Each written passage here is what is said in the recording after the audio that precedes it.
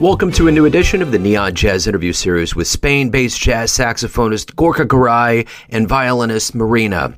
We talked at length about their new project, the 2023 CD, Third Moon of Jupiter. Together they tie in the worlds of jazz and classical music. We get into their collaboration, teaching, performing, loving jazz, and so much more. Enjoy. Great to see you again. Thank you for taking a minute out. And I want to begin everything with what I had asked before, which was surviving this pandemic and how good it feels to have a new album come out. So how does it feel and how did you get through the pandemic? Quite well, because I'm living in a little town, and a quite big house, and then I have a roof with very roof, very big, and I could do some workout sport with my bike, and I was like a month doing every day bike and ¿cómo se dice? Pesos? Fitting, Yeah. And then I only played the saxophone, drums. I play the piano, I compose and work out. Only I did that. It was all about distraction, I think, at that point. Sure. So the Third Moon of Jupiter is the new album. Talk to me about how it feels to have this come out now and kind of what went into making this album. For me, was a pleasure to do an album like this with a quartet, strings quartet, and like all ¿cómo se dice repta? Like it was a challenge. A challenge. Yeah. To do something for strings with typical jazz formation: drums, piano, saxophone, bass, and very emotion. I put a lot of hours with the piano, closing my eyes, trying to imagine new fields of sounds, like match days, months, and it was like a two distinguished parts of the creative process. The first part was do the general melody with the basic harmony. Then was how to apply that with a string section, and that was a more work process to think like what kind of voicings work well. And then because one of the technical things was the violin the first violin doubles me, but at top with octave higher than me. Yeah. Then how organize the notes with I am the lowest note with playing the melody. Then the harmony is above me. Times is above, times is I have some notes below, but the more to the note, the time is higher than me. It's quite strange. Yeah. No, but it works. So, Third Moon of Jupiter. What's the significance? Third Moon of Jupiter. It's the thing is I am everything has to do with the universe, cosmos, imagine new fields, new life. That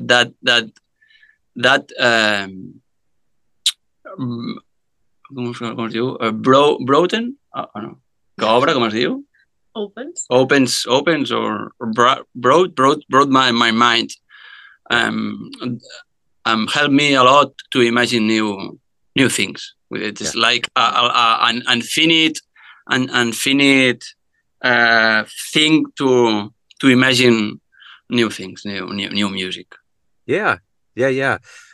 So what are you hoping the listener gets from this album?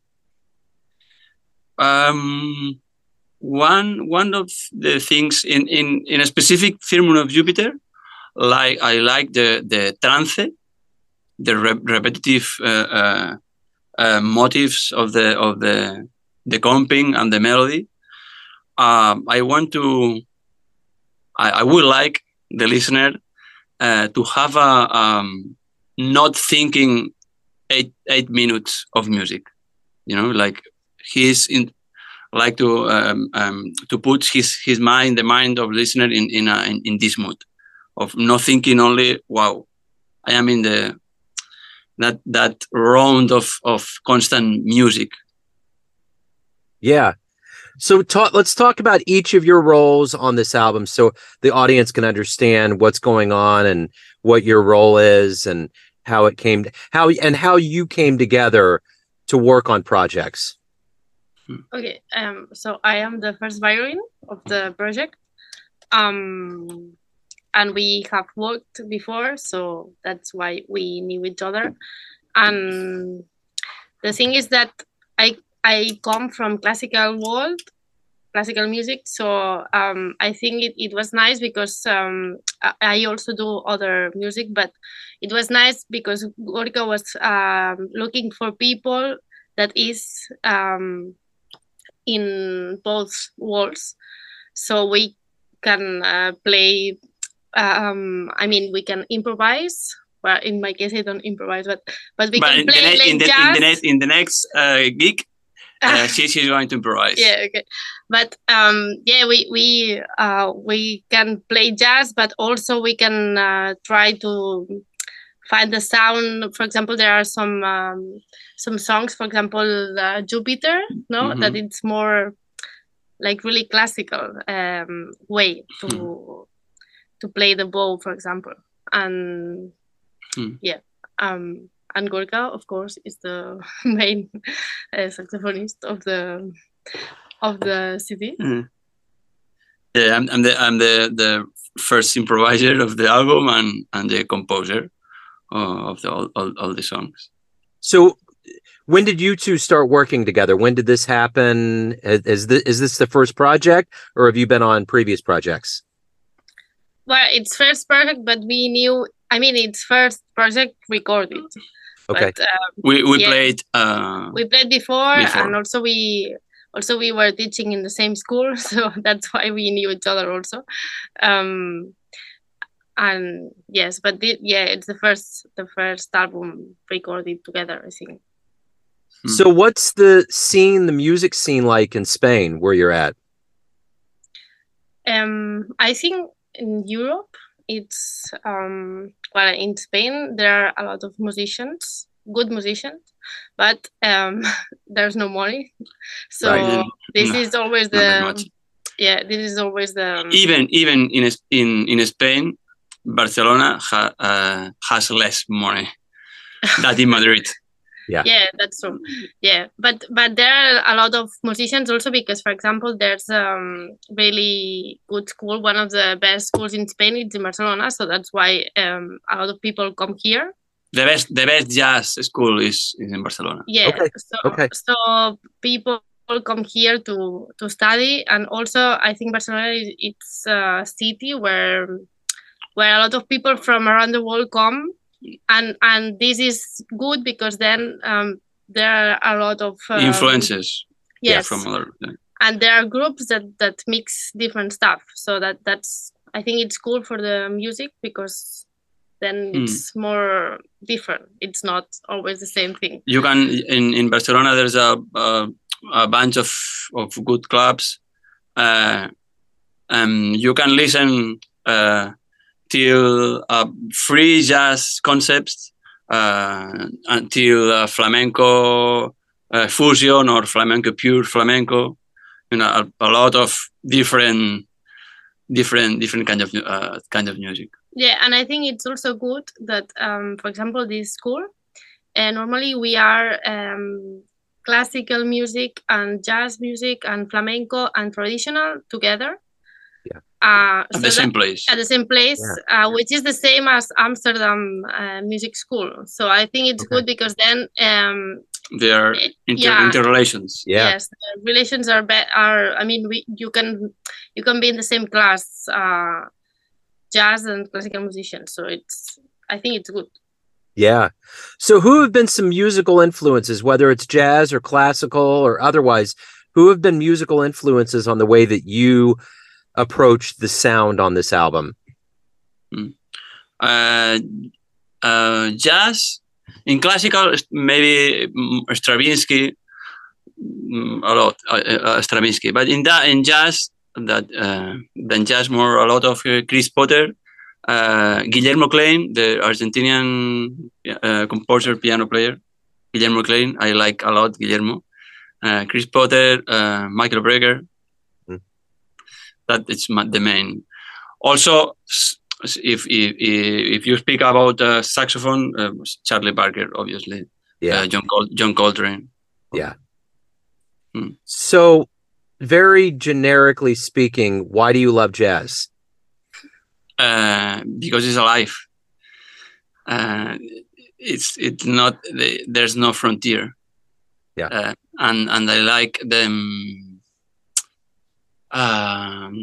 There's times, moments in the music that is like a conversation. There's no. It's like it's the music happens in that specific moment, and it's gonna be different every time. Yeah. That capacity of the music, that's I like a lot.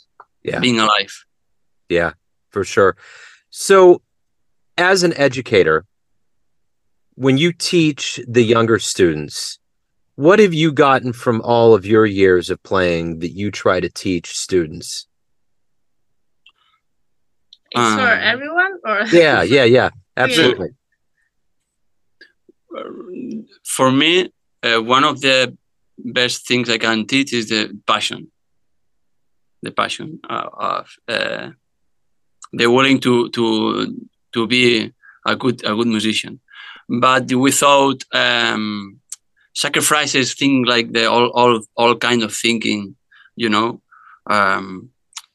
I mean, try to be better musician through love.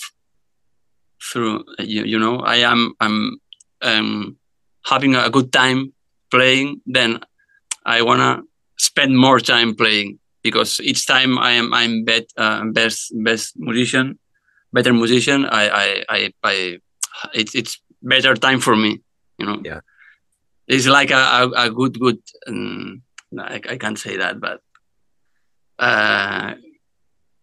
if like a good drug, you know. Right. It's like wow, so some kind of addiction. I got you. Music, some kind of addiction. I like to have good moments, and if I play better, it's gonna be much better times for me. Yeah, and for me, it's good because to have been playing other music. I mean, not only classical. And for my students, I like to have this basis, but also for example, the rhythm and the tempo. I think it's important to have it really. I mean, not when you are, for example, playing only jazz. I think for classical also it's really good to have this, and I try to bring all the good things from every style. So I think it's the good thing to be a good musician. No, I mean to have every good thing from everywhere. Yeah. So let's say you come to Kansas City and perform this album in front of an audience. I like a lot. Yeah, which would be wonderful. How would you explain the concert, and how would you convince somebody in Kansas City to come see you perform it live? I think as jazz is alive, and as Gorka said, I think our CD is good because it mixes a lot of things. which is the basis of the jazz also. So, I mean, it started like this, and I think it's good when you have more things in order to be music that is from this moment. So I think it's the best thing. It has a great strings quartet. Yeah, but here there's a lot of good violin players, and a lot because there's a lot of tradition. Yeah. And to me the difficult thing was get strings players that have a good time, good sense of motion of time. It was one of my fears in this album. Yeah. So speaking of the album, if anybody wants to buy it, where's the best place to go? Learn more about you and the project and the band. Where can they go? You can buy the CD on the website of the Microscopy. Yeah. Okay. And also, of course, anybody can contact us. Instagram to me, and I could send the album to the States. No problem. Excellent. Well, hey, thank you so much for coming back and being a part of the interview and being a part of Neon Jazz. Best of luck with everything. I appreciate it.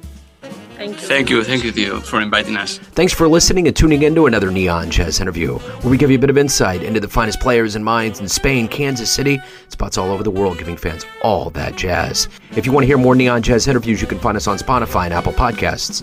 Subscribe to us at YouTube, and for everything Neon Jazz, go to theneonjazz.blogspot.com. Until next time, enjoy the jazz, my friends.